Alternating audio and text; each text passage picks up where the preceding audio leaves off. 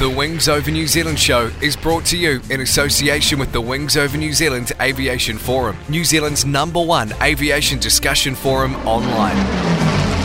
There you'll find discussion on all aspects of New Zealand aviation, from history to current affairs, and thousands of photos covering the Royal New Zealand Air Force, airlines, general aviation, warbird restorations, airshow news, sport aviation, home building, gliding, aviation media, and much, much more. You'll be in good company with other aviation enthusiasts, including pilots, engineers, warbird owners and restorers, historians and authors, modelers, aviation photographers, and many others. Sign up to the Wings Over New Zealand community now. It's free and easy. Just Google Wings Over New Zealand and you'll find the forum. Extended.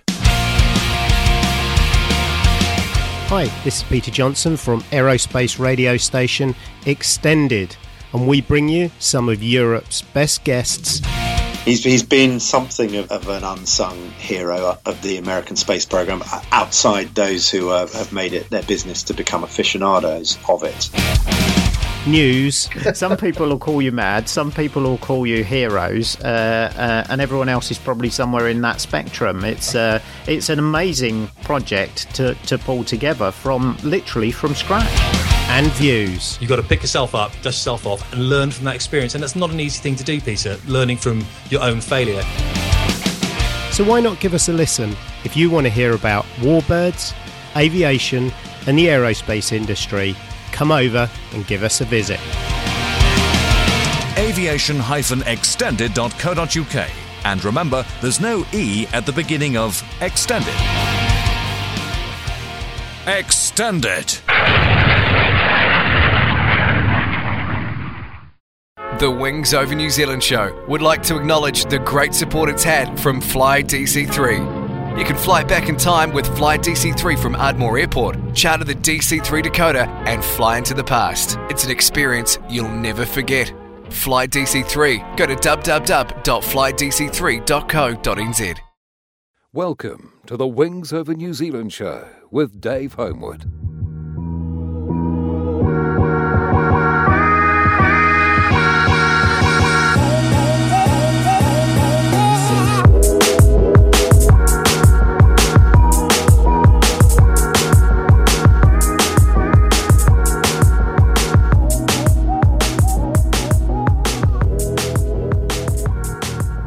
To the Wings Over New Zealand show. I'm your host, Dave Homewood. In this episode, my guest is John Hansen, an aeronautical engineer and a recreational pilot. I went and visited him at his home hangar near Te Awamutu in the Waikato. This interview was primarily done for an article in Sport Fly magazine, which I'm editing these days. But there's a lot more story to tell, and we thought an extended version on the Wings Over New Zealand show was a good idea. So here's the interview. I'm sitting in the hangar at, what would you call this area here? Well, it's out at on Budden Road, which is a call-up point, just out of a little place called Pokuru. Pokuru, okay. I'm sitting in a hangar at Pokuru on Budden Road with John Hansen. Hi, John. Hi. You got quite a collection here of interesting aviation memorabilia and aeroplanes in your hangar. Can you tell me how this all started? How did you first get into aviation? Okay, I was brought up in a little town called Rangiora, just near, we weren't far from the Rangiora airfield. And of course, I had a brother that was 8 years older than me, and he was mad on aircraft. And of course, at a very early age, we used to hang around the airports. Okay. So my brother took me out to the airport to see all the old, in those days we had the spraying tiger moths and things that were operating out at Rangiora, and also used to pop out to Harewood, where all the deep freeze Globemasters and the American base was. Yep. And of course in those days you could you just say to the Americans, can we go up and have a look, and they'd just point the way up and you'd hop in the cockpit and have a great play around. They didn't worry them. Wow. So it sort of started from there, and of course I had an uncle that was lived out at a place called Swananoa, just out of sort of between Cust and Ferntside, and a wee bit towards the Waimak River. And he had bought 3 Anson bombers after the war, trainers. Yep. So they cut the wings off those to bring them across the Waimak bridge, and they were placed out in the paddock just near his front gate. So as kids, when my parents used to go and visit him, of course us boys used to hop out of the car, and while they drove down 200 metres down the end of the driveway and visited the uncle. So we had a great time playing in these little old aeroplanes. Did you realise one of those Ansons is the one at Pokuru? I believe. No, I didn't. I knew that he told me when he had them at his paddock. One was completely dismantled. Everything you looked around his place had a bit of Anson sitting around. My understanding, the props were overhauled and the engines were good engines when he first got them. Okay. Right. He sold one of the engines, and the guy's going to make a helicopter. I reckon he's going to make a helicopter out of it. Yeah. From what I understood, and he bought it back because he said he started it up and it about sucked all the dust off his paddock. And so so anyway, he was telling me also that he reckons those Ansons brought down a Harvard because a Harvard they used to use it for training for strafing across his paddocks when they were training, because not long after the war. And he said there was a collision. I think someone got killed. I'm not too sure about the details, how much or what the story was. But he said he didn't quite get the tail wheel for his wheelbarrow. But anyway, it was not a good situation. But he was telling me that he sold one of the airframes. He was upset because he sold one of the airframes, went up to Motat, and he reckons they cut it up to transport it. That's true. Yeah. That's now with Don Sabritsky. Who's actually working on putting it back together right now. Ah, that's good. Yeah. Well, when I was about 6, I used to play in those. Right. That's amazing, isn't it? Yeah. So, and that's where part of the love of, flying was, our imaginations went wild, sitting in these things, swinging, because there was, one of them is intact, pretty well intact, and the others, the first one had been chopped about quite a bit. Right. So, what was your uncle's name? Wilbur Dodge. And also, you mentioned your brother a few times. What was your brother's name? Mel Hansen. Is he still Yeah, around? no, he passed on. He got out. He didn't follow up the aviation side in the end. He ended up with a dray laying business, but always had his love for flying.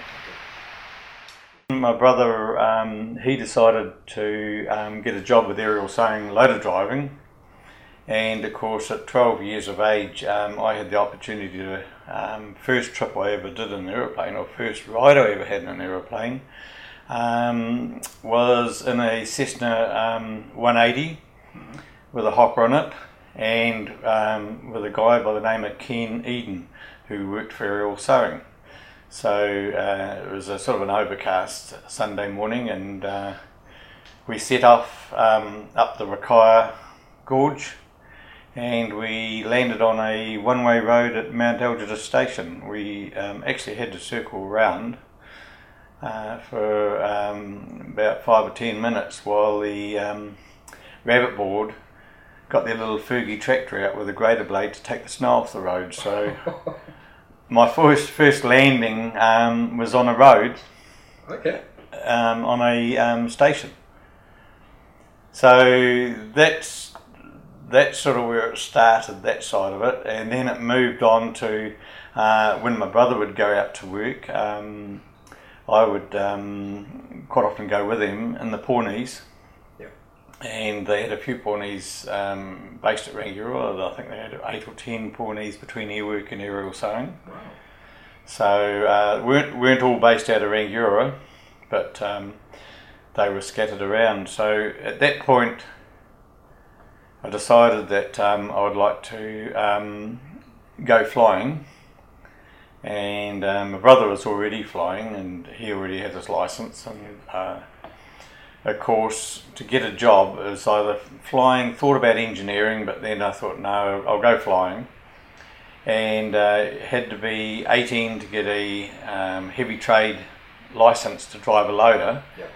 As if you wanted to work for Pete Rowley, you had to do 2 years loading before you could go flying. Yep. He wouldn't let you, and in that time you could do your license, and then he would send you up to Wanganui school and you would get some training. So I did all sorts of jobs to fill in to make good money to save up for my pilot's license. And I started with aerial sailing when I was 18. Yep. Got my heavy trade. As soon as I got my heavy trade, started with them, and I couldn't actually get a job with them at the time because they were full up, and there was a waiting list of people to get in as loader drivers. So I travelled from, at that stage we were living in Te Awamutu with my parents because they shifted to the North Island. So I ended up travelling down to the South Island with no job and asking if I could do some work for aerial sailing, loader driving, or learn about loader driving for nothing. Okay. Had a bit of time to fill in. Yep.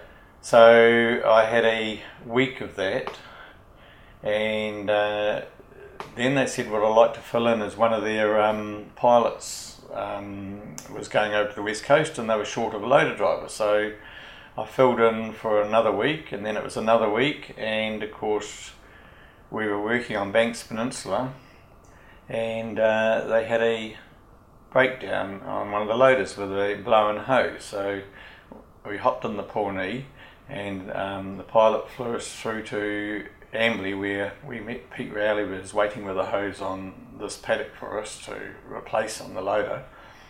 And he says, while you're here, you better go and fill out this form. And I said, well, what's that? And he says, this is your tax form, I'm paying you. And he said, welcome to the company. Wow. So that's how I started off. And started doing my license at that stage as well. Learnt in Piper Cubs and BPC, who is owned by the Christchurch Flying School, did my flight training in that, and finished up with my doing my flight test in a Cessna 150. So were you doing that in your spare time outside of work as a loader driver? Yes, I was doing it in spare time as a loader driver, and one thing people don't quite understand is that your flying wasn't just flying at a Rangiora airfield. I learnt at Harewood, and it was very busy in those days. We had the deep freeze operating out of there, we had the international flights operating out of there, and domestic flights, and also we had Harvard sometimes would come over from Wigram and do circuits on there, and Canterbury Aero Club had their whole fleet there. Right. So it was nothing to have 80 aircraft on a circuit, and so that's where my training was. And what people don't understand, what I was about to say is, what people don't understand is the fact that most of my flying, because calm weather, we were working with aerial top dressing and loading, and any windy days when you couldn't fly out in the mountains was flying off Christchurch. So most of my flying was flying in crosswinds and rough conditions. Okay. So so that's what happened there. Then I got involved with the rebuilds, and a couple of rebuilds, and helped me out. And so I decided I would actually go to Australia, earn some decent money over there, and do my finish my commercial off. Yeah. And the guy who had been loading for years contacted me and said, well, look, I hadn't just starting to do my commercial, and he said, look, we need you back here, would you come back and work for us, you see? So he'd changed companies, and so anyway, I was coming back to New Zealand anyway, so I came back, and I'd called into the North Island where my father was, and my parents, my father had ill health, so he just said, look, he'd like us to be a little bit closer. So what happened is I looked around jobs, and New Zealand Aerospace was just starting at that time. Right. And also I could have got a job with James Aviation or Airwork Christchurch. So I ended up looking around and talking to a couple of pilots, and they just said, well, look, why don't you head the engineering way if you're keen on that, because you've got a natural flair for engineering, and you can always do flying later. Yep. There's no use having a heap of hours and having lost your licence for a medical and you've got nothing else to fall back on. So at that point I decided I would go engineering. Okay. So anyway, I got back. I was going back down to the South Island, and I got to New Zealand Aerospace, and they were looking at just virtually grabbing, as many people as they could get, because they were going to build the first CD4 aircraft for the Thai Air Force. Right. So the company had just formed. Yeah, just formed. Out of it merged with Air Parts and Aero Engine Services. Right. So I ended up going south and then coming back and pondering over all the twos and fours and that, and the ag pilot said to me, look, why don't you, the best thing you could do is go and work there. The ag scene was taking a bit of a downturn at that stage, and he said there's a job there for you, but you better go that way, he reckons. And he said, why don't you get yourself a aeroplane home built, something like that, and do your flying that way. Okay. So anyway, so as I joined aerospace, they were just starting on the BD5 project, sight unseen, very quick decision, because they had 27 kits and I was up to mine, I think serial number 23. They offered it at a reduced price at the time, so I put a deposit down for that and joined aerospace. And was thrown right on the deep end from the day one, because they needed to get the CD4s out, and it was a real quick learning curve. They did a certain amount of training with us. So from there, very quickly sort of moved up into a lot of the tooling, building the tooling for the first aircraft. And there was one of the guys, had more experienced guys, have been given a job on a jig for the engine mount, and he is having trouble with it, and they put him in a dark corner of the hangar and he just hated the job. So I said, I'll do it if you like. So I went out and sussed that out. So they said, right, well, we've now got the canopy for you now, so you can take that project on sussing out the tooling. Okay. And canopy jettison system, rollover bar, front hoop and that. So I did that, and of course I spent most of my time in the weld shop. So they said, well, we normally take on welders, but we'll teach you how to weld. We had about 7 welders in there at the stage, so we had some real good experience. So anyway, in the end I just sat my weld tests and I was away. I was doing welding, so I did that for 2 years. Okay. And at the end of 2 years I put in for a change. The company said no, we won't shift you because you're too valuable where you are. So the managing director of the plant too, he was leaving, and he said the last thing I'll do before I go is get a transfer.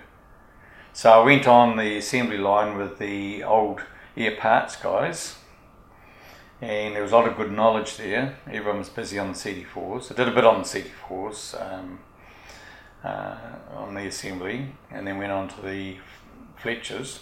Yeah. And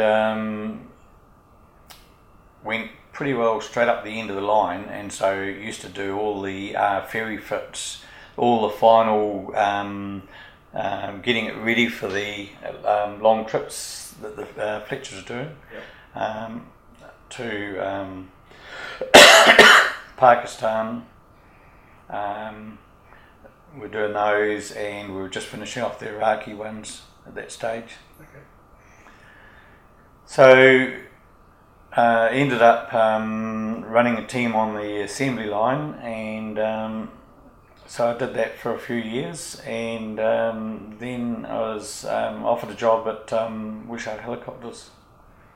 Okay. So I went to Wishart Helicopters for about 10 years. Where were they based? Hamilton Airport. Okay. Wishart Helicopters was bought out by Tim Wallace and Graham Gosney. They owned Alpine Helicopters, Worldwide Helicopters, and Wishart Helicopters, which turned into the helicopter line. Right. So that was right in the venison boom, so I was kept very busy there. Built support equipment while I was there, and of course when the venison boom crashed, we carried on for a while. The company, they were looking at selling Wishart Helicopters at the time, so Aerospace approached me to come back and build half a dozen canopies for the Thai Air Force, so I went back and did those, and freelanced as an engineer. Right, we'll go back just to the end of the Wishart Helicopters. That became Helicopter Line, and of course they were looking at selling the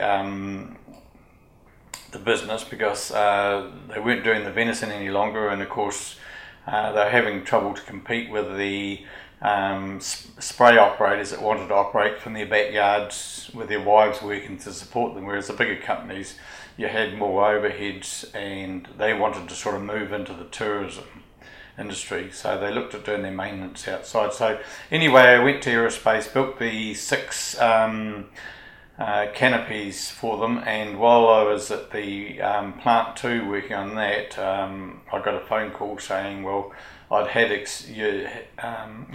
experience on the Allison turbine, and I'd had experience on the CD4s, so they wanted to know whether I was interested in coming and finishing off the CD4C, which they had the Allison turbine in. Well, they were going to put the Allison turbine in. They had the Allison turbine on loan, and of course they had a damaged airframe that they got from the Air Force. So I said, well, okay, I'll come back, and one conditions I get a reasonably free rein on what we'd do, because in the past you're always restricted on what you do, you know. So anyway, I took up that that position of running the project on the floor alongside, there was Murray McGregor that headed up the project, and you had John Kerr also working alongside him. And so the idea was to do a turbine conversion for the Thai Air Force. They were looking at the Thai Air Force because they had the CD4s, they liked the CD4s, and they thought it would be a good fix. So anyway, I was involved with the, to skip over it a bit, with the CD4C project, and then after that I was involved with the CD4E project on running that, and the moving of the wing, the repower of the engine, working alongside design office with Murray McGregor and John again, and then the PD6 Cresco, the engine installation for Taramaniuri Co-op. I was involved with that, and at that stage, being owned by Australian Asta,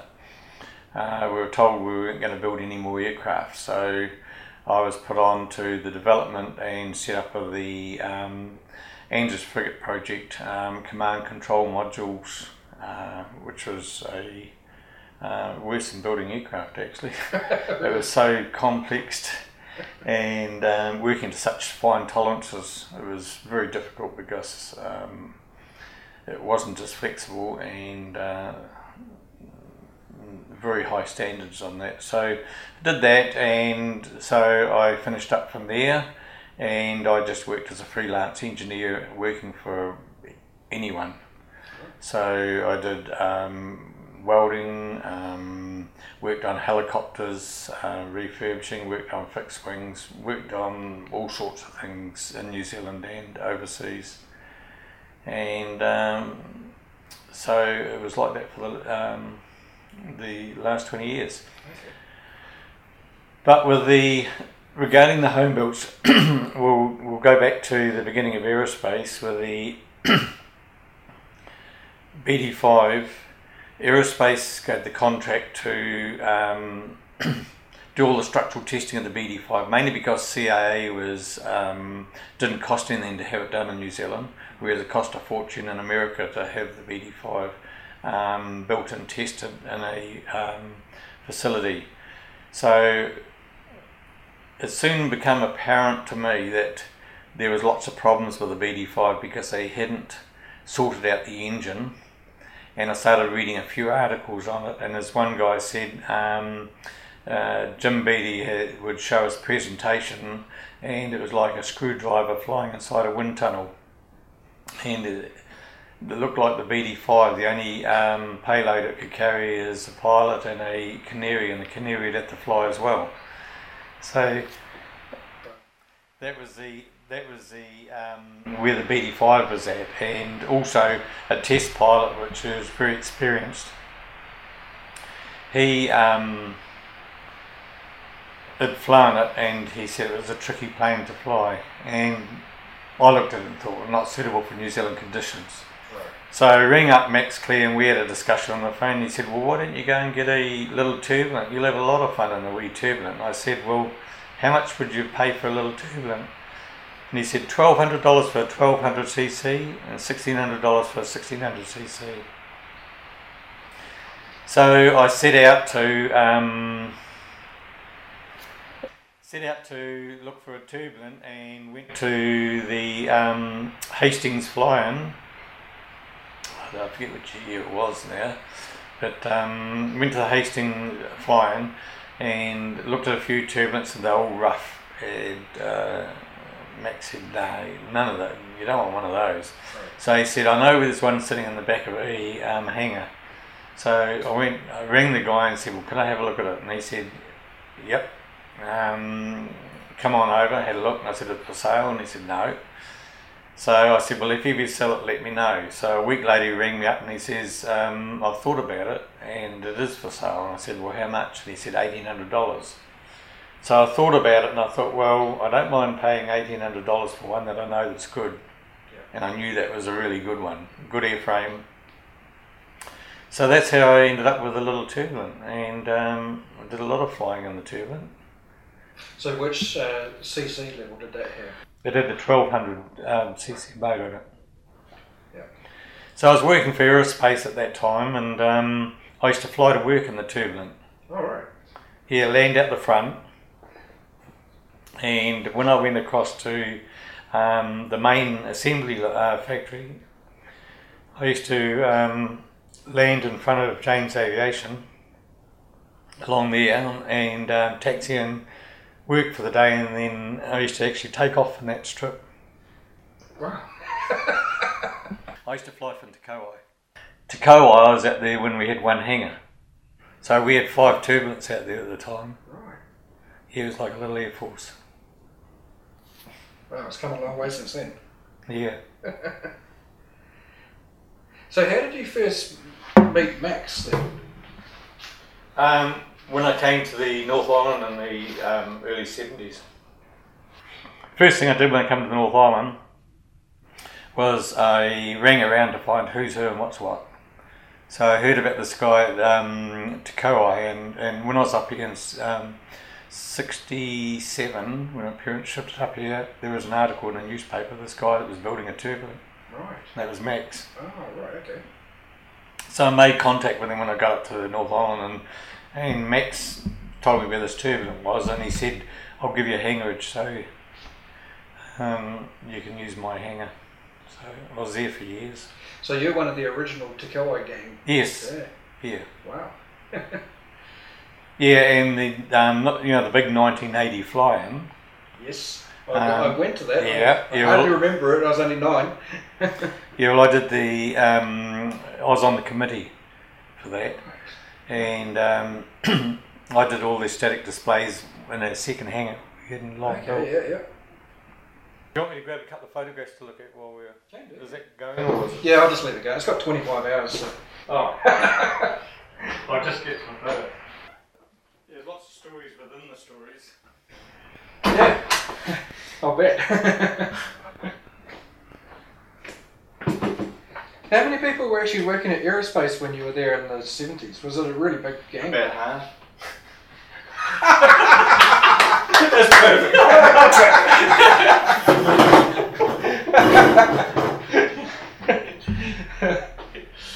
I remember that one. Yeah. No, 250. Oh, okay. There used to be 5 coming in the door at the beginning of the week, and 5 going out of the door.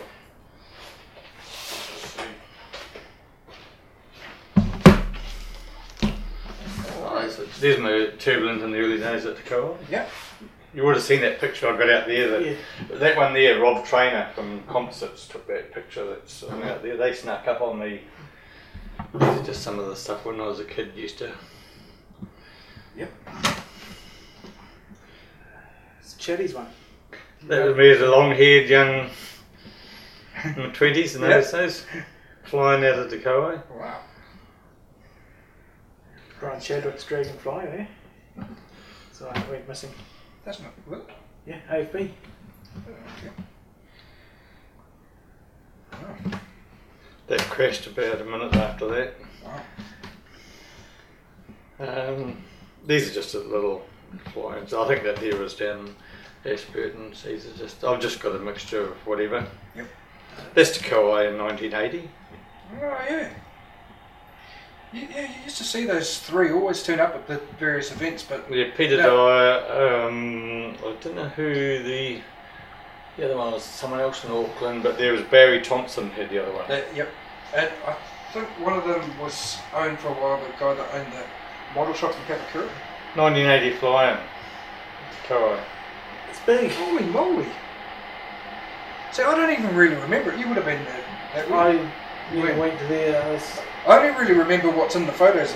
I mean, the photos pop up. I actually find that sometimes the places change so much you can't actually even work out the particular angles. There's a photo of me standing in front of that. That's how I know that I was there. EU, that's one that Richard Hood had in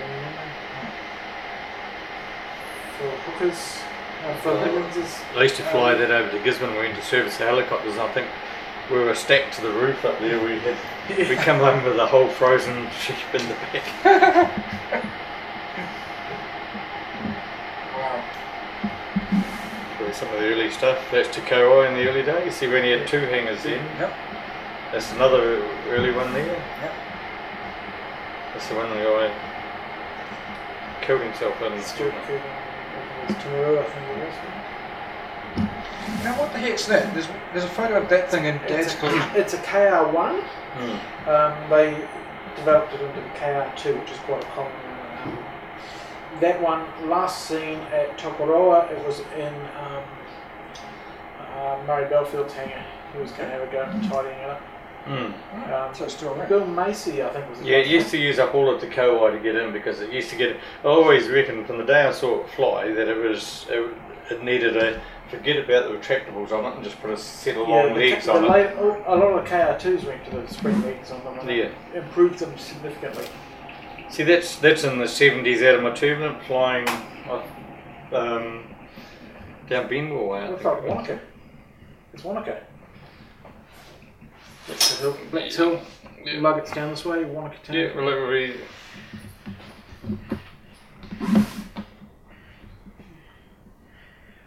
Minor name. Oh, that's just the helicopters. We used to buy them in batches of 8 or 10 in those days, and That's just some of the wrecks and things. Wanganui, when we worked down there, we used to service one down in Wanganui. We used to pick up many wrecks. These are just all out on the job, one on a tree. Most of the servicing was out on the field like that. Yeah. Down Queenstown way. Out the front here, in front of the house, they used to come in and work on them. Okay. Yeah, these are Tim Wallace's aeroplane. Oh yeah. He'd blown a hole, I've got a picture somewhere, threw a rod completely out of it. So I had to do an engine change right down between Taihape and Wanganui. Wow. And Tim being lucky at the time, when the engine went, I think he had Raymond Queen on board, they just, there was nowhere to go, it's just all tiger country. Yeah. And there was one airstrip in the valley, and they actually undershot it and hit a ridge and bounced up onto the strip. Wow. He's used up a lot of his knowledge. Yeah, he certainly did. There's Gisborne. That guy got killed. He got killed in the. A lot of guys I knew. Oh, it's just outside my hangar. Oh, from here. Flying under the bridge somewhere. Hangar being built here. There's a CD4 canopy. That's a jig. Oh yeah. That was the original old air tour jig, which was modified. That was a world chopper. Those buckets, so in the early days of spreading, I designed the lot of support and buckets and spray gear because it was all work. Sirocco. Yeah. It's another one that didn't last, isn't it? That's not Ron Keats' one, is it? Or is it No. Yeah, I think it is Ron Keats. Yeah, look, that's the first plane in 1969. I went to have a look at the, because I was just going from single seaters and I went to look at one of the first Siroccos in Christchurch being built. Okay. That was my airstrip when it was first. Oh yeah. That's how the turbulence, see that's flying Yeah. down the South Island somewhere. Yeah. That little aeroplane flew everywhere. The highest I had is 11,500 feet. Wow. Over to Kauai, and one of the guys, the winter's day, nice clear one, and I just kept on climbing, and he said all he could hear was this, and he said he looked up and he couldn't see nothing, all of a sudden this wee speck was starting to come down, and it took me 20 minutes to get down to. Wow. That would be the early days. That's in the 70s when I flew. That's when I had the 1200cc and that was flying down south. More wrecks. That's out of my turbulent again. There's one of that. That's the world shop. Working the world shop. That's out of my turbulent. Turbulent again. Turbulent. Oh, these going back to the old era of sailing days. Okay. That's up above on the strip and the CIE. And I thought I was great at 19. At 19, I started off on a loader. And, they normally started off on a tractor, but my brother had been 8 years beforehand and he looked after his equipment, so they gave me a new loader at 19. That was my new loader. Brilliant. It was worth nearly as much as the aircraft. Yeah. It would have been at the time. And what he was doing there, Colin Bint that is, he just swept a circle there and we sprinkled super on it because he couldn't turn the plane around, so you come in with both wheels locked up and as soon as you hit that it would ground loop and you'd be sitting right in front of the loader. Wow. Tricks of the trade. That's the day I got my loader. Shiny. I used to do the white wheels on it. It was, well, you can see in the background airworks loaders, they were just old loaders. They had old loaders, but these were state of the art. Yeah. The snow. Now that snow there, that was when it was new. That had the drum brakes on that weren't very effective, and it didn't have flaps. Right. So it came in like a freight train onto the airstrip, and my brother was loading that. And as he said, he couldn't stop it. Over the west coast, couldn't stop on the strip, coming up the strip. So he had to give it full power, and he lifted one wing and dragged the other wing on the ground and cleared the bucket with the other wing, and then dropped off the side of the valley and then flew down the valley. Wow. That's when they first had the Fletchers down the south. Fletchers were no good down the South Island. Why is that? They fly knob to knob. The 300 Fletcher could fly from one knob to another knob, and to get back up onto the airstrip or get up onto the sowing area, they had to circle around to get there. Pawnee used to be straight off the end of the strip. Okay. Used to operate 3 Pawnees off one strip on the government jobs. Wow. Yeah. Pawnee or the snow wasn't too bad. There's the snow, that's over Cape Falwyn. Used to go over there loading. We used to just have a great big heap of super. That was the day I remember that day I'd gone over. I didn't normally load that. I went over to load him, and there's where I used to sit back to front and the back behind the pilot, so you were separated. So going over, he used to hold, he'd wind the trim and I'd hold it a little bit, and then if you just settle down and let it go, and so he waited till I hopped in to go home, and you sat in the back facing the rear of the aeroplane. There it is there, that's looking out the window. Yep. Facing the rear, and I just get my seatbelt here to do it up, and he gave a full throttle. No load on board, accelerated down the strip, and I was climbing my way back up the tube work to get back to my seat.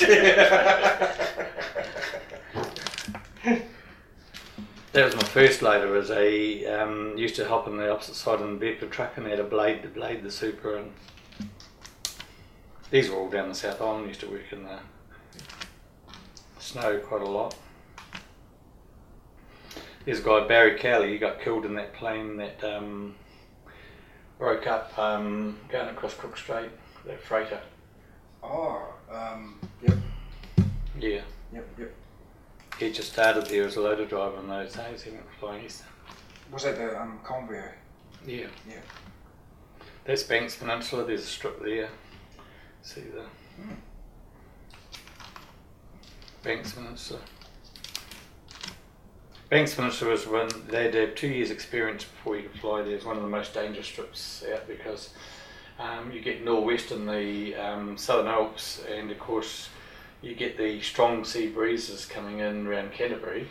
But you used to have Banks Peninsula, the sea breeze used to be coming in on the peninsula from the east, and then you get your northwest that would come up over the top. So you could still work there after you've been blown out and say up the Rakai Gorge. But when they're coming in, they had to come in with a strong tailwind. Oh, right. Yeah, right up their backside. Wow. Onto these uphill strips. And then as they got to the strip, they would then get the downdraft of the northwest breaking over the top. And then they had to put it down. So they're halfway down the strip with a tailwind, another half with a uphill inland Kaikoura. Amazing. Yeah, you wouldn't put a pilot up there unless they had 2 years experience. Yeah. That's on the wheat belts. That's when we had the aphid plague in the 70s. Inland Kaikoura, Cheddar Valley. That there was sneaking up on another plane. I was in the crew seat in one of those. Yeah. But you've got to look at perspective. I was taking it out of the picture there, so that's where we were coming down. It probably, you got to look at the tree to get the right perspective on that. Yeah.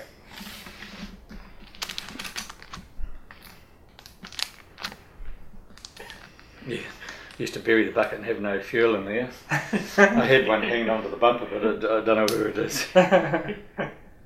He was one of the senior pilots. The farm had given us lamb tongue, so there he is with his lamb tongue with his head on back to front. Now here's a South American that stood about this high. Fine features. He was 27 years of age there, and he looked like he was about 15, and I was 18 and 19, and I'd hop out of the plane, and he'd purposely walk over to the loader and grab a grease gun, and the farmer would come up to me and I'd say, "No, he's the pilot," and they'd look and say, "Can't be." Yes, he is. Look like a little kid. Yeah.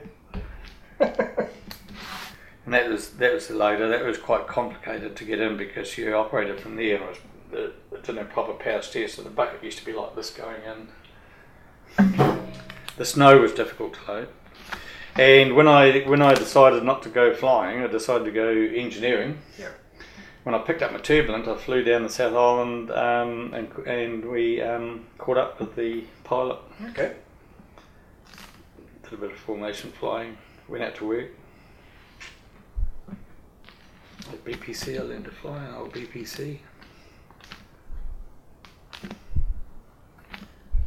These are just around all the days. It was on the CD4C, extending the exhaust pipe. I just got to use a Jet Ranger one.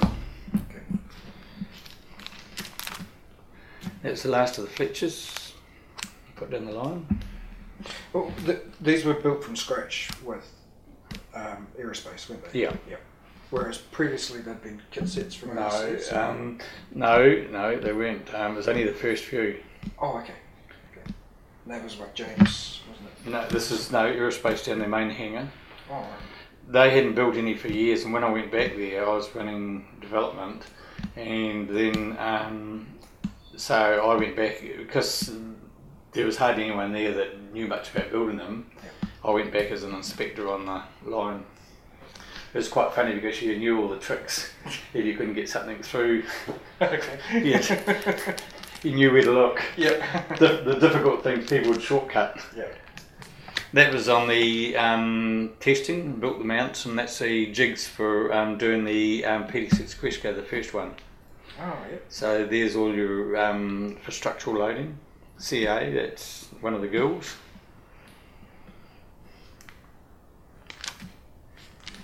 So that's what a side of a Fletcher looks like under structural load. So because we had to do the exercise if you had a complete lock-up, whether it would screw the engine mount off. Oh, okay. So we're talking about on your welds on that, holding 750 horsepower plus 2 tonne of super, and that was the first one.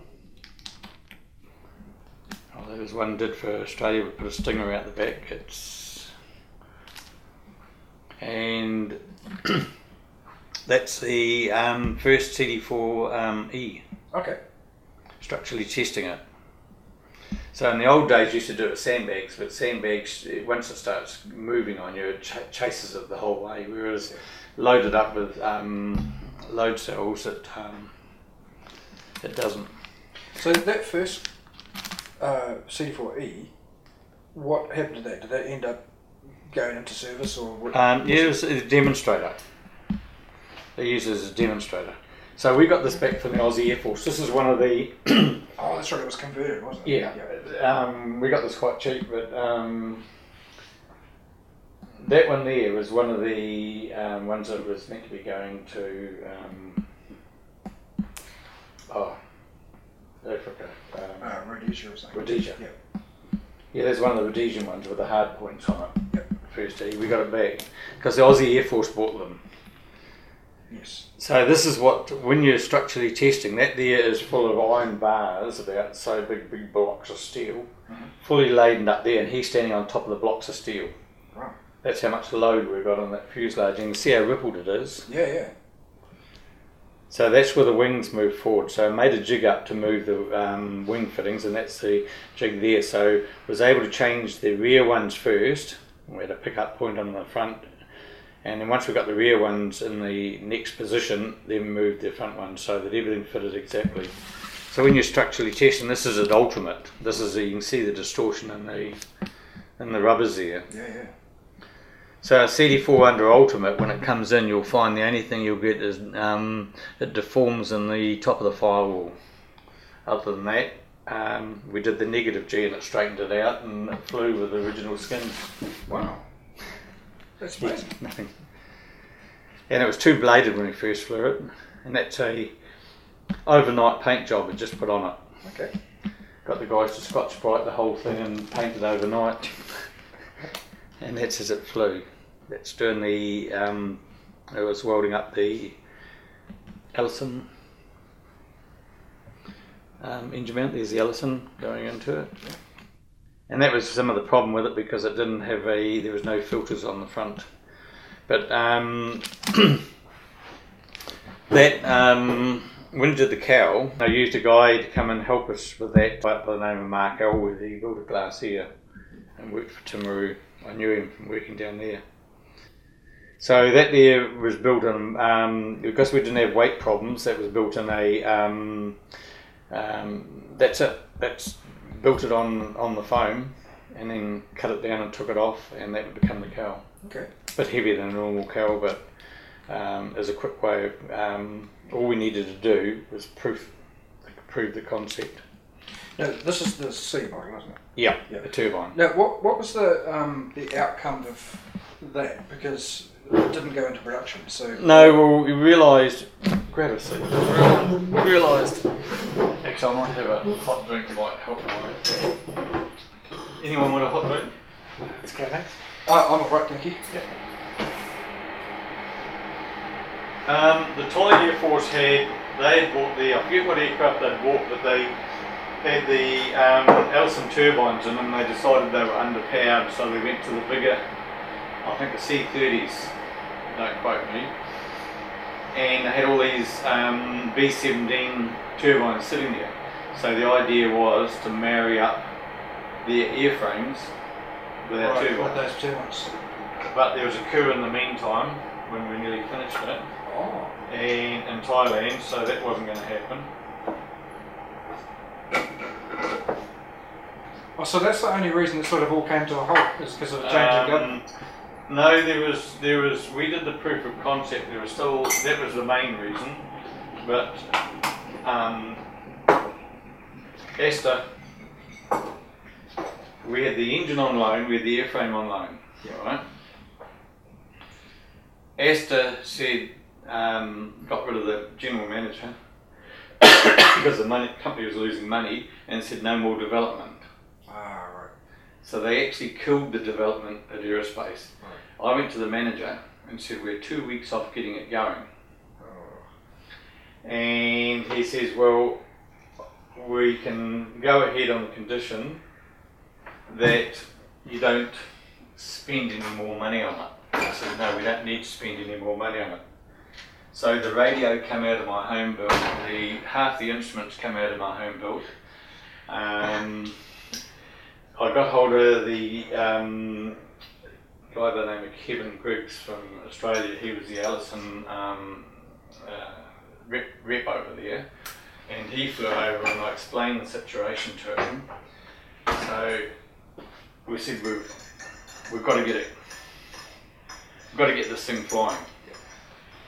And this is what the setup is. So, and the manager shouldn't have even done it really, you know. Australia said, no, stop, it's all over. There's a couple of jet Ranger exhaust pipes I extended. The cowls were done. We didn't need the cowls because a turbine can run without cowls. So our first engine run was without cowls. We were waiting for the Air Force to send us all the parts to get the airframe going. That hadn't arrived. So used a chain and chained it to the tarmac because we had no brakes. We were missing panels off the bottom of the floor, so we didn't have that. We worked all weekend. This representative and myself worked all weekend and on it, and we said no matter what, everything was just sitting like almost sitting on a box and nothing around us, and wheeled it out. And he says, you can do the first start, John, on it. So we sat in it, and the manager, they heard we were going to start it, so they sneaked out, and of course did the first engine run. Well, you imagine what that was like to hear a turbine going in a CD4. Yeah. The whole company got excited. They're all standing out there, all excited about this. They're sitting in their eyes are watering, and you know everything was just sort of a bit makeshift. So. Anyway, while we're doing that, the guys are busily finishing off the cowls and putting catches on it and putting angles on it. So they came back and said that, yep, because I'd done it in 2 months, 10 days, the whole project.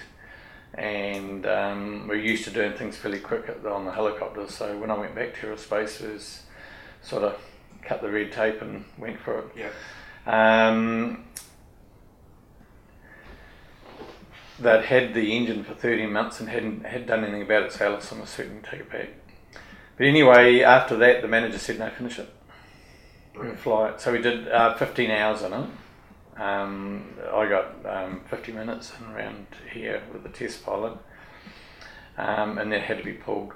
But we did have things that needed to happen, which I believe it wasn't really suitable, because you got your intake on the Ellison is just like direct into the slipstream. Yep. So if you went to one of the American conversions, they reverse the Ellison around and put a gearbox in, still we do, and that's how they get around it. Okay. So there was no protection. One washer, one little stone hits that turbine, the blades, and it's gone. Right. And it's low to the ground. Yeah. So that was one problem, and we would have benefited more from that wing movement too. Same as the other one. So yeah, I can see that. I remember actually seeing it displayed at the 1991 Hamilton Air Show. That's correct. Yeah, and that's correct. I was at Hobsonville at the time in the Air Force, and I came down to the air show, and we had our CD4Bs there, the checkers, and the difference was completely marked. It was so much faster, so much quieter, and at that stage, everybody was sort of going, "Well, we're going to get these. Let's start building them." And everyone in the Air Force thought we were going to get them. Well, this was on loan. When I got to aerospace, it was a wreck, and they'd started on it, and they'd thrown half the parts on the rubbish tin.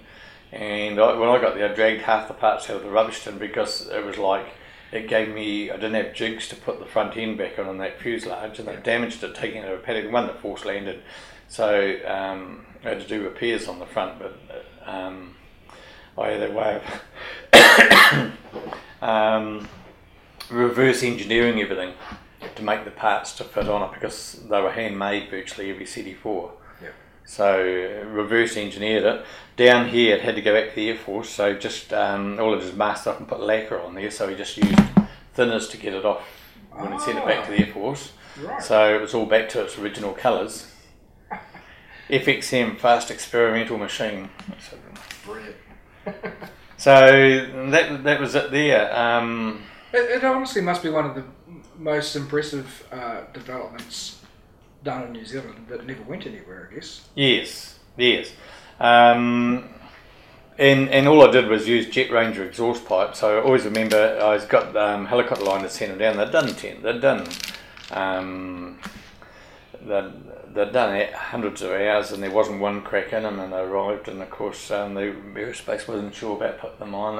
Where's the paperwork, where's all this? And I said, well, they've actually been on a machine and proven that they don't crack. Yeah. So in the end, I said to the guy, I said, be more worried about the hoses laying there with those mason bees cooling in the end of those pipes and making nests on a $250,000 engine. So he raced off to do that, and I put my exhaust on. He was happy. He was more worried about the mason bees and the new pipes. So that's some of the flying. I've got quite a bit on that. Now the B had the rounded cowl on it, which I really never liked the look of it, and the design officer trying to work out how to make it work. So I raced across to Hamero and took a photograph of the Tobago cowl with the 540 in it, because the Tobago had a boxy fuselage.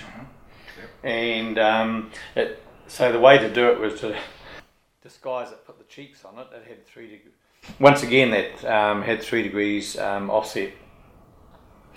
So I rang up Mark Elway, then he flew up from down south, and he, off photographs, he shaped it from that. There's helicopters out here. We used to service the helicopters out of here. Okay. There's the old dog sitting beside the pilot. Oh, that's just a llama. Went down the South Island and got a llama brought up. There's one of the old guys I used to work with. I was lucky to get a fly in Tim's Mustang when it first came to New Zealand. Oh, brilliant. Because I actually bought all the, when I worked for Tim, I bought all the Aspen stuff for him. Oh, okay. Yeah. You know, all the Aspen. Yeah. How much was still there then? Well, not so much in the big building, but in the small. So Tim rang him and said, look, you know, when he first got his Mustang, I said, I know where there's a lot of stuff near here. And he said, well, go and have a look, John, and tell us what's good. So I went down there and I said, rang him back and said, you have to buy 75% of the shit to get what's good. Yeah. I said, a lot of people picked it over. And he said, oh, yeah. And I said, you got to buy the lot, Tim, you know. So he rang back and he said, I'll come and have a look. So he's coming up here and he landed and we're meant to go down there. And he said, look, I'm running late. I've got to go to a deer sale. Pulled out his checkbook and wrote me a blank check. And said, I'm sure you'll do well. Just ring me up and tell me how much. Wow. I got it for scrap metal price. Oh, really? Actually, yeah. Oh, wow, that's great. Bought the whole lot. So then I bought some containers to ship it down south from Tauranga. And when it arrived down there, like we had 44-gallon drums of AN fittings. Just when they melted them down, they took all the AN fittings off. 44-gallon drums with them in. All sorts of stuff come out of there. Wow. And plus there was a lot of stuff at Matamata, and they stored in sheds over there. And there was stuff in Hamilton as well. All Asplin stuff? Yeah. Wow. Okay. Because Asplin had sold to someone else. Yep. And this guy was trying to get rid of it all. Yeah. Because he realised he just couldn't get rid of it to the public. So I guess most of that would have been Kitty Hawk, course there. Yeah, well they called it Hansen's container load of shit. They arrived down there because they had materials, one container had raw materials, brand new, that could have been used. Yeah. It would be the oddball sizes, but when they come to do the Kitty Hawk, they needed the wing bolts for them, and they were going to get them specially made because there was none around. Yeah. And someone said, have a look in Hansen's. They found them still in the wax paper, the greased up. Because there was new stuff, like off bombers and things like that. There was the radiators, yep. The honeycomb ones, yeah, brand new, still in the box, sealed. Had to get a knife and lift the lid and find out what was in there. Just amazing. So well, obviously, Asplin says scrap dealers must have bought all that stuff direct off the supplier's shelf in the Air Force, the stuff that hadn't been used. Yeah. That's amazing. I wonder where is it all now? Is it all still down at... Well, a lot of it went there, but see, we had a lot of stuff was swapped off as well. Yeah. I know they said that they made, I think they had a Mustang tailplane. Excuse me. And according to Ray Mulqueen, they made their money back on their first object, the first bit they sold. Yeah, I can imagine. Yeah. That'd be worth a hell of a lot more now too, because that would have been 1985, wouldn't it? Those are the days when I used to demonstrate the gear for Miller Welders. Okay. So I used to take the aircraft stuff and these are some of just the home-built stuff over the years. Yep. Bits and pieces. Mustang. Yeah, so when Tim Wallace, I got to fly in when he first got the Mustang, Tim, I was told to turn up at Hamilton Airport. The manager rang me and said, it was Sunday, he said, turn up at the airport to see Tim's plane go past, and plane landed, you see, and I'd done all this work for Tim, sorting out a lot of stuff, and Trevor Bland hopped out on the wing and said, is there someone by the name of John Hansen here? And I said, yep. And he says, Tim says you got to go for a fly. So I got the full display and sitting in the... That's excellent. That's the turbine, 34N. That was on your test flying. All the John Muir, test pilot, chief designer. Just flick through the whole Trevor Parker, please. I don't mean to bore you. Not at all. No, it's fascinating. Yeah, it's a whole new subject. That was the one EUN. That's the one there. That's the E, and that was DGY. I got that back, and I think I worked 10-hour days for. How many days? This is over a month. Okay. Every day, 10-hour days to get that. So I just grabbed I grabbed a new engine off the assembly line, grabbed the new undercarriage off the assembly line, painted it all up, and brought it up to the latest spec, and put a instrument panel off the assembly line. And that's when it went to the States. Yeah. Right. And this one, it was political. The E demonstrator. what's happened to that now? Is that the one that they... I don't know where it is at the moment, but they used it as a... I think they sent it to Israel at one stage, didn't they? Oh, yeah, they made it into the F as well, which was... Yeah, so that's what the glass cockpit... Yeah. That's the V8 one, did the structural testing over there for Super Air.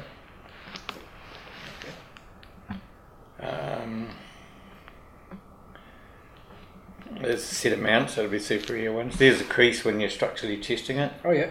On Super Air one. Yep. Oh, that was one of the looks they were playing around with when I arrived on the scene. Okay. With the CD4 turbine. They'd got around to making a pipe engine mount and mocking it up, but they hadn't got any further than that. Right. We did it in 2 months, 10 days from the day I arrived. Wow. That's impressive. So, just getting back to the home build side of things, and you were talking about the early days at Te Kauai with Max and all that. Did you sort of fly out of there most of the time? Yeah. Up until the point you got your strip here? Yeah. When did you get your strip? In the 80s, beginning of the 80s. Oh, right. So you've been here for a while then? Yeah. Yeah, well, so Max swung more to the microlights for the home builds. Yeah. And so when Max sort of went the microlight way, and we had parachutists there, and you'd go to the hangar, and the hangar door would be open, and there would be kids sitting in the aeroplane and parachutes hanging over your wings and that. And I thought, no, one day I thought, no, I'm out of there. So I flew out of there, and I flew it to another strip while I built this strip. You told me when we were at Raglan that time at Black Sands about some of the interesting things that you and Max used to do with aerobatics and all sorts of things. Oh, can you tell some of those stories? Or? Oh, with Max and that. Yeah. Better be careful what I say here. Like we did with Turbulence. We used to, the early days with Turbulent, we used to have a lot of fun with the Turbulence, and I think they were the happiest days for Max too, when it was all simple. And you go to taxi your Turbulent and you give it full, you give it full throttle and it'll be going nowhere, and you'd find that Max was laying on the ground hanging onto your tail skin, or you'd start your Turbulent and you'd be sitting there with it running. You got no brakes on a Turbulent, you're just sitting in a Turbulent. And all of a sudden you got that terrible feeling that it's our biggest fear with a Turbulent tipping over on its nose or something like that, because it's so light in the back. And you had that terrible feeling of the plane suddenly tipping up onto its nose, and it'd be him lifting it up at the back and running along the ground like a wheelbarrow, and you're sitting in it completely helpless. So we had things like that. So on a regular basis we used to, I think just about every strip around the Waikato got landed on. I think about every maize paddock got sprayed with fresh air up and down the maize paddocks in those days, and we had lots of fun and spent a lot of time out on the beach with our Turbulence and that, and spent a lot of time flying around to fly-ins. I remember the Kaikoui fly-in, coming back and flying down Murai Beach, and there was a couple of cars chasing each other down the beach, so we just flew just low over the top of the cars, and of course next thing there's people waving out the windows to us. They had fishing rods on, so we stopped a bit further down the way, and they stopped and pulled out a couple of picnic blankets, and we spent a couple of hours having a picnic with them. So, and then hopped in our planes, and they took pictures of their wives and family all in the plane and what have you, and then we flew home. So we had many a day with things like that. That was before anyone really worried about us. I can remember things like flying down to the South Island. When I was at Aerospace, the whole plant too stopped to come out at lunchtime to watch me set off to the South Island. It was a grey, miserable winter's maize day, and I was heading off with this 1200cc VW down to the South Island, and it was I used to run it for $1 an hour. So it was 34 cents a gallon, and it burnt just over 2 gallons an hour.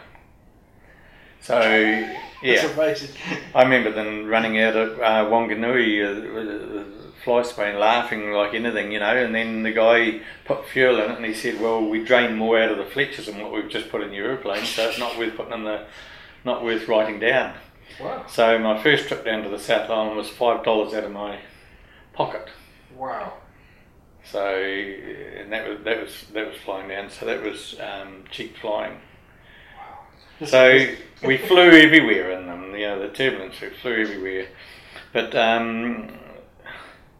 our beach landings we used to have an old copper at Te Kauai, so we'd put a bucket of water on it in the afternoon and light the fire in the copper and then fly over and land on the beach and then get our mussels north of Raglan, because there was no houses around there or no one around there at that stage, so you always got good mussels. Fly back and drop them in the copper when we arrived back, put our planes away and sit down a feed of fresh mussels. Right. So, we had lots of fun, and we would normally, if we're going to a fly-in, we would all fly together, all look after one another. Yeah. If someone had an engine problem, everyone would stop back and make sure they were okay. And people used to laugh at the home builders in those days. So it used to be, the poor cousins. But when you actually go flying past a Piper Cub in a turbulent, and you're cruising faster than what he is, and they soon stop laughing. They suddenly realise, it's cheap flying. How many people would have been involved in those days in the 70s and that? Was it quite a small group? Yeah, it was. Yeah, we'd all just about stand in here and that was about it. Because most of them building, because they'd just gone from single-seaters to being able to build two-seaters. Right. So I think you're up when I was around, I think it was about, from memory, about 700 or 800 pound, I think you're allowed, and then it went up to 1200. Well, see, now microlights have got more freedom than what we had in those days. Everything was done with stage inspectors. Very close-knit group in the fact that if they were building, there'd be 5 people building together and someone will look after doing the wheels. The guy that built my one, he did the engine conversions, the GMW Gordon Waldy engine conversions. So he would do a run of them, run of 5 or whatever. So they were always on the phone, always sharing information. So they were quite a, close little group. Yeah. Okay. One thing that strikes me is you were still fairly young when you got into it. Yes. And I think it used to be more of an old man's kind of thing to do the home building, wasn't it? So in America it was, because we used to laugh, but they all had grey hair, the guys, when they come over for the down under tours. And on the down under tours, they used to get a trip out to the beach and a 2-seater or something, and then fly them back to Te Kauai, and we always put on a good feed for them, and they used to love coming down on these down under tours. We had Bert Ruhern came down, Paul Poperenzi used to come down on a regular basis, Steve Whitman, there's some quite famous guys made it down this way, and they couldn't get over our flying. I remember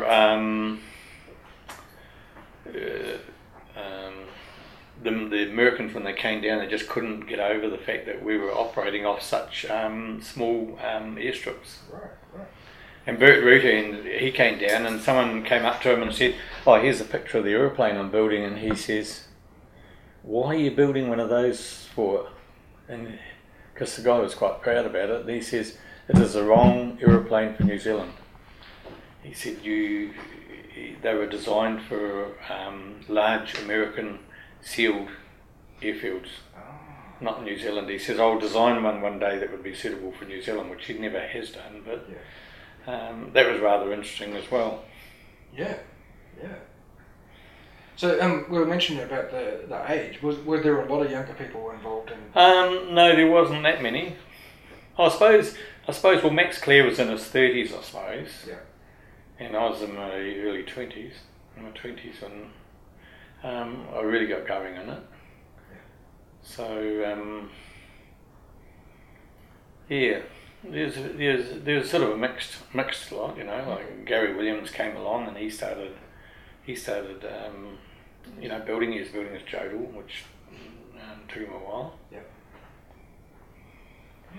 So no, we had lots of fun. And the other thing we used to do is we used to flying out from the beach on a Sunday afternoon, we'd circle over Raglan, and there used to be a guy that owned the garage there that was starting to build a home built. Used to turn up with be standing at the fence with 2 ice creams in his hand every time you'd land. So we'd land and he'd have a couple of ice creams there for us because he always wanted to see us guys come in with the home builds. That's brilliant. Did you ever finish your BD5? No. What happened with the BD5 is I twigged that there was a problem with it, and we were going down to the Hastings flying, and I decided to went to aerospace and said I've paid the deposit on it, can you on-sell it? Right. And they said yes, we've got people waiting for them. So they on-sold my kit, and of course there was a couple of guys from aerospace who actually had the BD5 on a trailer, and they had got down as far as Taupo, and I was with Bruce Stratton from Composites, you know Bruce, and we were going down to the Hastings flying, and we stopped at the same restaurant as these guys for a feed that night, and they were giving me such a hard time about getting rid of you'll regret it, and you know, you wish you hadn't done it, and you got it cheap at the beginning, and that, well, I was the only one that got the money out of it, and I did the best thing. I was up and flying within, as Matt said to me, you can't buy the materials for a turbulent for $1,200. Everyone wants 2-seaters now. Yeah. You'll have fun in the turbulent, cheap to run. Wow. So one thing I'm not clear about with the BD5 is you said that it was free to do the development here, but not in the States. Well, that's with civil aviation. Civil aviation never used to charge for anything. There was no landing fees, there was no inspection fees for when they come and certify your aircraft. There was no fees involved with it. It was all on the government in the early days. Okay, I didn't know that, but with the BD5, was it still under development when? Yes. When the contract here. Yes. So the kit's been built here. Were they also going overseas once they were built? Or? They were contracted to do one for structural testing, and one was going to fly. So what Jim Beattie had done is the first BD5 that you saw in a magazine had a V tail on it, and it showed you a picture. BD5 finally flies. As one guy wrote an article just shortly after he said yes. He showed you the BD5 flying, but he didn't show that 20 feet after that we were peeled over and went in, so they changed the tail design on it. They put bigger wings on it, right? And they hadn't sorted the engine on it. They had a Hearth engine, and that hadn't even been, the company went broke, and from what, don't quote me on it, but I think from what I understand they went broke because they had all sorts of teething problems with the kits. So he built the airframe kit, and the idea was that all the deposits came in would help pay for the development for the engine kit. Okay. And so the writing was on the wall. You know, once I saw the writing was on the wall, well, in my eyes it was. The more I looked at it, I said, no, it's not what I want. It's not suitable for New Zealand. Yeah. I don't mean running around with little wheels on it and have an engine failure over the Waikato. There's nowhere to go. Oh, that's true. Yeah, because the tiny wheels on them, right? Yeah, and of course their roundout speed was, I think their roundout speed was about 90. Oh, really? Yeah, so quite. Jeez. Yeah. Okay, wow. That's really interesting because I had known about the connection with them being in Hamilton and aerospace, but I didn't really know much about it, so... Yeah, well, one of the guys bought the 3 of the kits that aerospace had, and then he's just passed on all the paperwork that he's got there. I've got some of the original letters here. Okay. That between Beattie and that, I'm just going through a lot of stuff now because I'm going to document it all, because I maintain that what should happen is our history, we will regret it one day that our history hasn't been saved. Oh, definitely. You know, history's been saved in every other like the top dressing, things like that, but it hasn't been saved in the home builds. A lot of jigs, a lot of stuff's been thrown out. Yep, absolutely. Well, that's what I know Russell Brody quite well, and yes, he does his best to grab everything he can because he knows that no one else is doing that. Yes. Yeah. So yeah. Did the BD5? Was there any sort of difference after it had been in James Bond with the jet version? It died a natural death, and a lot of people end up with kits. I remember once seeing all the things that have been done with the kits. I'd even seen them as sidecars on motorbikes. Really? Yeah. That'd be cool. Yeah. I think one of the best things I saw was the 85 with a bigger pusher engine, or was it and it had twin booms coming out and a tailplane. Oh, okay. Yeah, and one of those. In fact, when I was at Oshkosh in, I think it was 2000, I saw they were building a bigger version of the BD5, but it's never ever got going. Right. You imagine you're jammed up that nose there, and all the instruments were so small, and they were so tightly packed in that little aeroplane. It also strikes me as flimsy. Yeah, it's like not very robust. That's no, what strikes me. And building it also, all those big press skins on the outside. If you misdrill one of those, what do you do? Yeah. Start again. Exactly. Yeah. One thing we haven't covered yet is about your time in France. Did you want to talk about? Yeah. What was it? Must have been about 2003 when because I was contracting on the helicopters and all over the place, and because my experience in manufacturing, I got approached about getting involved with the Alpha. Yep. Because ISO had brought some in. So as Hansen Aviation, it was just like a little thing I did on the side. So we went to France in 2003 and looked at the Alpha, and very simple aeroplane to build. Like you got 13 skins on a Air Tourer or CD4. You got 3 skins on an Alpha. Wow. Because 12-foot wings, and you got it, at 32 thou leading edge, simple to build. There was a lot going for it, and so the idea was that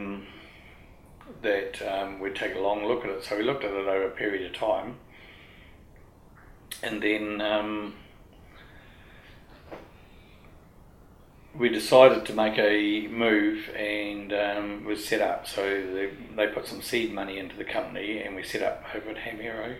Izard was involved, I was involved, Murray Dre came on, general manager, and I worked as the engineering manager on it.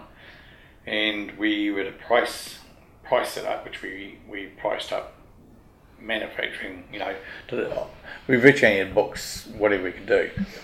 And at the same time, Mooney was interested in it as well, but we'd sort of got in and we got the first right of refusal for the Alpha. So without I won't go into too much detail on it because there's a lot of politics and bits and pieces, but we brought outsiders in, we had money there to set up and get the thing going, and golden opportunity. I've been through manufacturing and I knew every aspect of it, right through every part of it. I knew the problems that we had. I'd seen many managers go through, make the same mistake. They all seem to make the same mistake at aerospace.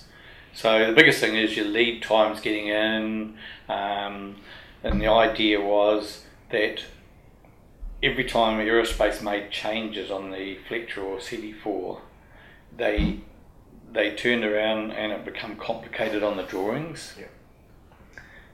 Getting back to the drawings, the idea I had with the design in the end, we would work together, make it work, and then the drawings would be signed off. In the early days, the drawings were signed off, we had to make it, and then all the fixes had to be documented on the drawing. So every time you picked up a drawing, you had to go through 17 drawing changes, right. Yeah. which slowed you down. Yeah. So my thoughts were on it, and mainly, my thoughts from the engineering side of point of view, that we make the Alpha like a Henry Ford made the Model T. You can have any colour you like as long as it's white. that they go out, because there's so many different things you can have on them. So the idea was that you would build an aircraft.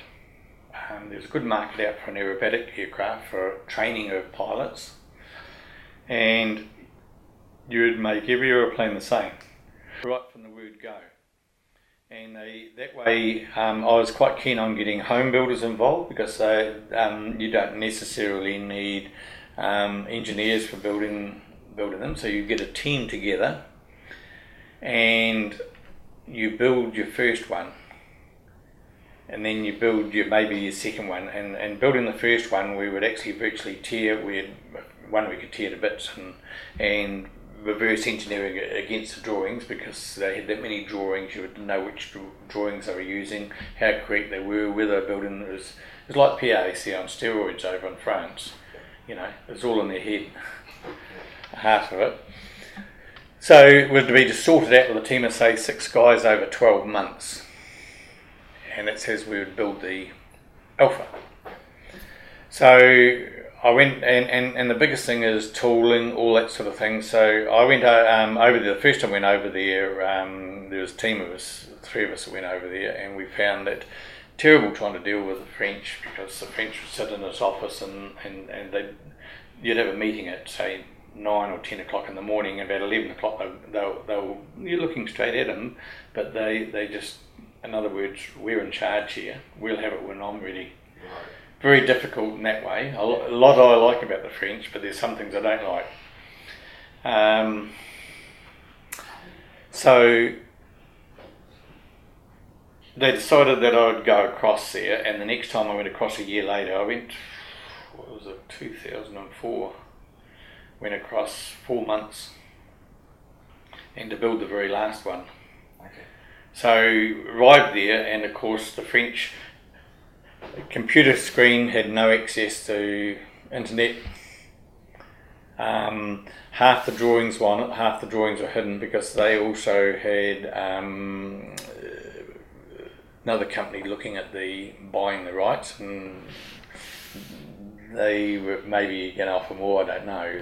We didn't know what was going on, but we had first right of refusal. So I had to do my costing on it. So what I did is I employed a young Frenchman before I went over, and I said, if you can find your way from, he'd just come out of university, engineering degree, he'd spent 6 months in England, speak a bit of English. So I said, if you can get a rental car and drive to Dijon, get me a hotel, and drive to Charles de Gaulle and pick me up and get me back, I'll give you a job.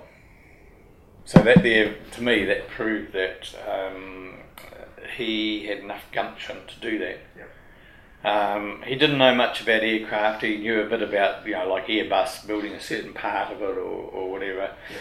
So very bright young guy. So we sat there the first day, no phone, no computer, virtually alienated. And I was only allowed down for 1 hour down onto the floor, and that was it. The French, and we were 200 metres away from the where the guys were working.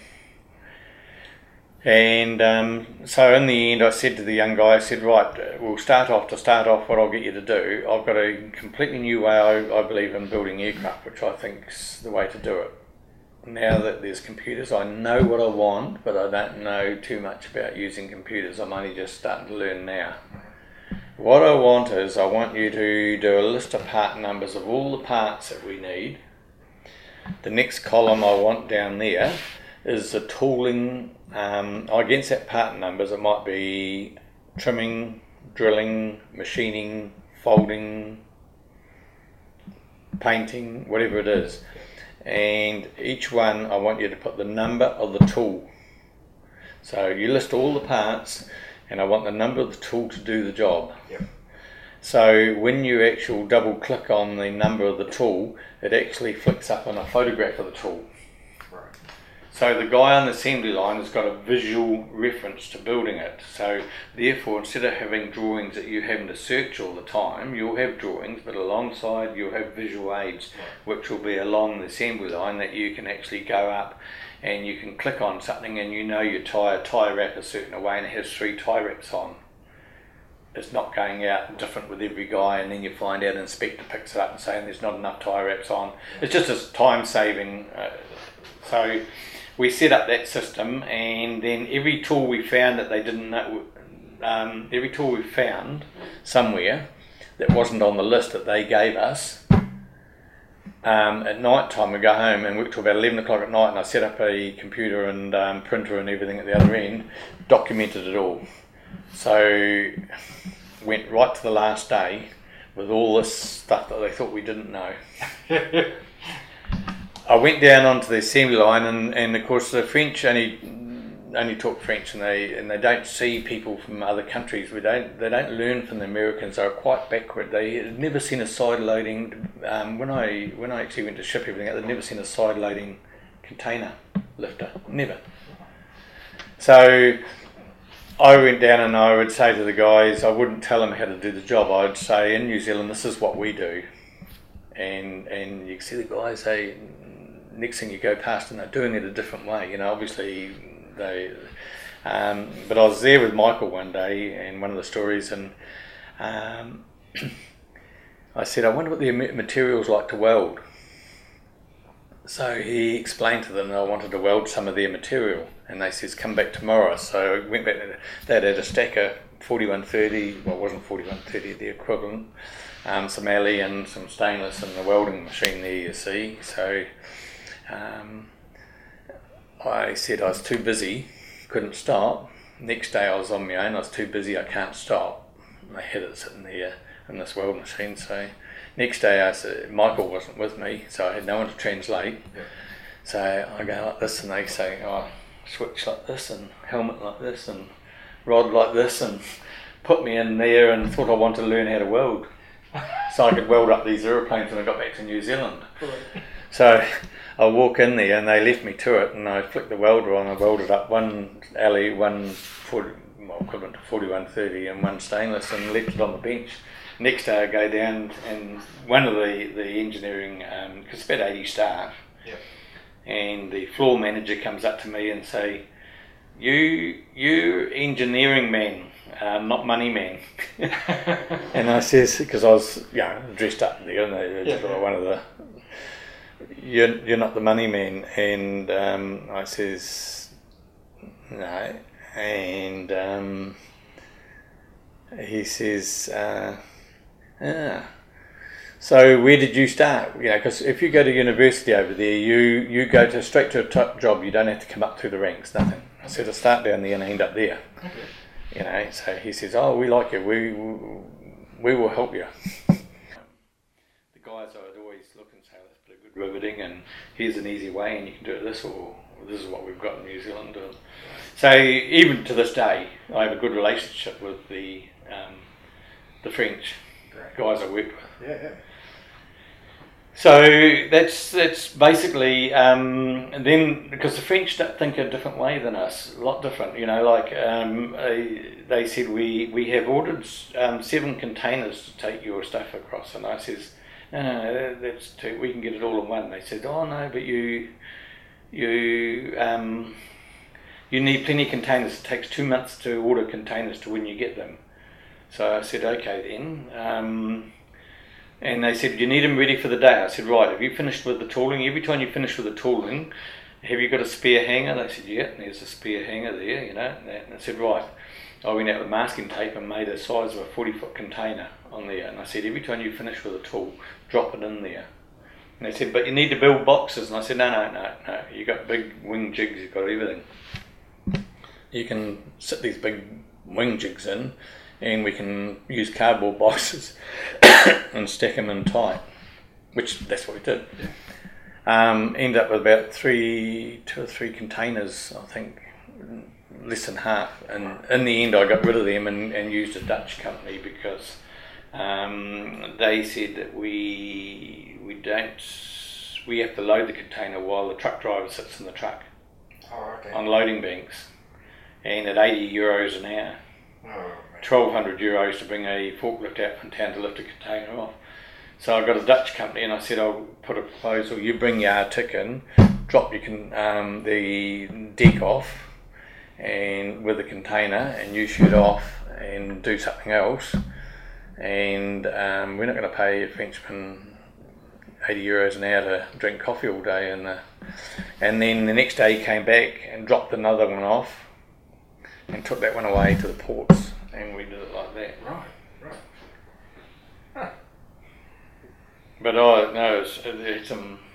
had a great time, enjoyed it over there, and went on a few deliveries of aircraft and did little alphas. Yep. Met Pierre Robin, and of course they used to make the Cap 10s in the same factory, so I always used to go through the woodworking bay, and of course they were making the good old Jodel spar. Oh right. Jodel type spar. Yep. So what I wanted to do was start at Collins Road. Collins Road, where the old caravan factory used to be. The caravan factory there was empty because I'd just sold everything, and so what I wanted to do is we could have got that cheap because they can't let it out because it hasn't got very high roofs on it, and that was to build the assembly lines down there closer to get people to work in there, train guys up and build up very slowly and do the production there, and then put open side trucks with jigs to pick up the fuselages or wings. There's less distractions. The best output they ever put of Fletcher's when they had was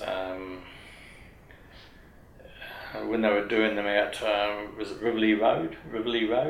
I think it was Riverley Road when we were building their wings and fuselages out there. It was the best production we ever had in Fletcher's. Okay. What, Milcrest? Yeah. I didn't know that. Yep. Right. Yeah, we've had the best because they had a small team of 10 guys, and they could just work in a little pocket, self-contained. When you get into aerospace, it's just a huge conglomeration. There's meetings to go to, and people interrupting you, and you've got to go and get material over there, and you can't. Whereas we got kit sets. I only did a fortnight out there when we ran out of work on the assembly line to speed things up. Yep. But that was successful. So the idea was that, but it just all got out of control after that. So the hours I'd worked out on and the hours that they had was just hopeless. Right. Lost interest after that. So I came back and contracted to build all the engine mounts and canopies for them here. Okay. Yep. Yeah, and they're no more, are they? No. As I rang up the main director, and I said to him, I feel like I'm sitting in the back seat of a car with some idiots at the front, and I said, there's a cliff around the corner and they don't know it. And I says, you'll go broke. And I said, I've been down that road before at aerospace. I said, I got out of aerospace in the late 70s before it went under, and because the place got out of control. So it should have been a simple little aeroplane, but what happened is the more people they put on, the more they had to produce to pay the overheads. Oh, of course. So we only ever wanted to build them 12 to 20 people, and build your first one, and iron out any of the problems, and then start employing. Well, they employed before they even started building, and just the payroll, you imagine what it's like. So when you put out an aircraft, they've got to go down the line, they've all got to be the same, and if you want to put a different radio kit in, it goes to Ham Aero. Yep. Separate loom, lift the panels off, put it in. Every time something stops going down an assembly line, there's 5 people, rubberneckers, all standing there with ideas the best way to fix it, and that just blows your hours through the roof. Yeah. Oh, well, thank you very much, John. It's been fascinating. Yeah. We don't realise it's life drifts on and you do all these things, and it isn't until it's like the young guys. I said to one of the young guys that was on development with us, and I said, you only ever get one chance at being on development, right? Yep. Enjoy it, and remember that one day you'll look back on that you made history. And he works for New Zealand now, and he came to me one day, he said, do you know what? He says, you were right what you said to me. He says, we made history back then, it hasn't happened again since. And I said, no, well, it happens like when they brought the first Fletchers out, when they developed the first CD4, all those sort of things were things that happened, but it's not happening now like it used to. No, I mean you were really in the heyday of New Zealand aviation production, weren't you? Well, I was lucky that I was on the heyday of the top dressing, didn't fly. Yeah. Someone quoted me a while back as flying. That's why I got to be very careful what I say, because I didn't fly. I got a bit of flying out of the machines when there, just to and fro, but I didn't fly. Decided not to go flying engineering, and I enjoyed the engineering because flying's good to keep as a hobby. As one ag pilot said to me, the first year you wonder why you get paid. The second year you think, well, I'm underpaid for putting my neck on the line every day and such a dangerous job. Yeah. And the third year, he says you're starting to get bored because all you're doing is flying up and down the paddock, same as driving up and down. And he said, then after that, if I lose my licence for 20,000 hours, what's the use having 20,000 hours and you can't fly? Yeah, true. So then you've got to go out in the world and find yourself a job. So at least with engineering, you've always got something to fall back on, and I always find it stimulating. Yeah, absolutely. Maintenance isn't so stimulating, I reckon. It's looking at the same filter every time, and every now and again you find some metal in it, and you change a part, and working out in the back of a Hughes 500 is not much fun, tucked up in there.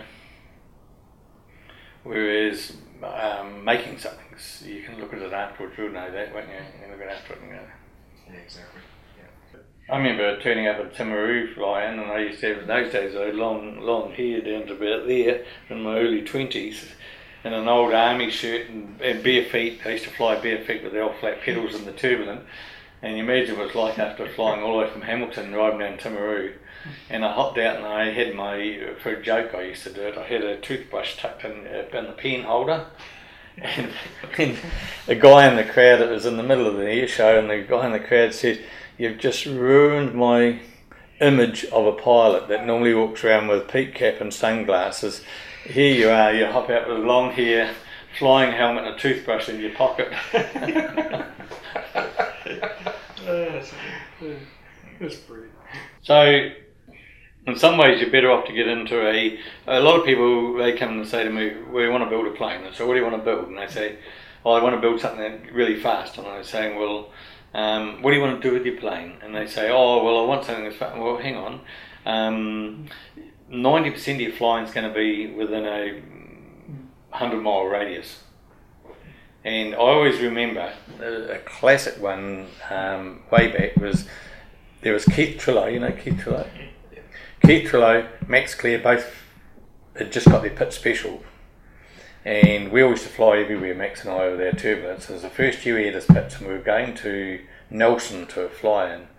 And Max said, "Tell you what, you better get going with Takawa. You better get going, John." He says, "because we'll stop off, we haven't got the range. We're going to all stop off at Wanganui. I'm going to fuel up and have a cup of coffee, so we'll wait for you. We'll wait for you at Wanganui, and so you better head off." So he swung the old prop, and I taxied down to the end of the runway, and Keith Trillo's was already going. Max had started that and was just starting his plane, and I got airborne, and I got out by Krippner's there, and I heard Keith Trillo rolling off the end of the runway. Flew down there, never saw them. Never saw them. I didn't bother throttle bashing. I just cruised along, enjoyed myself in the turbulent, and I'm just joining over Wanganui, and there's two pits taxiing over towards the pumps. Wow.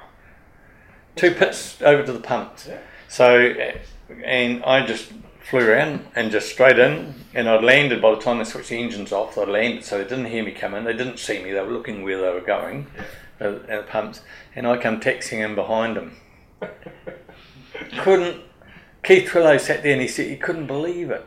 He said, "But you took off the same time as us," because to him it seemed like the same time, but I just got down to, it would be. So over an hour and a half, 20 mile an hour, say 20 mile an hour, faster I'm not saying, that's just not saying that's the speed, but say you had 20 mile an hour on, that seeing distance in an hour, isn't it? Yeah. Nothing in it. Yeah. So I always say there's a cup of coffee and a fast fast machine and a slow machine. That's all there is. Yeah, really. Well, see, their landing would have been the great big overhead rejoin, the extended down leg, and the big long approach, whereas the turbulent was just and on a pitch you have to slip it in anyway. Yeah. It's a tricky thing, so you have to give it bigger room. Yeah. So well, thank you very much again, John. It's bloody good. That was the Wings Over New Zealand show with Dave Homewood.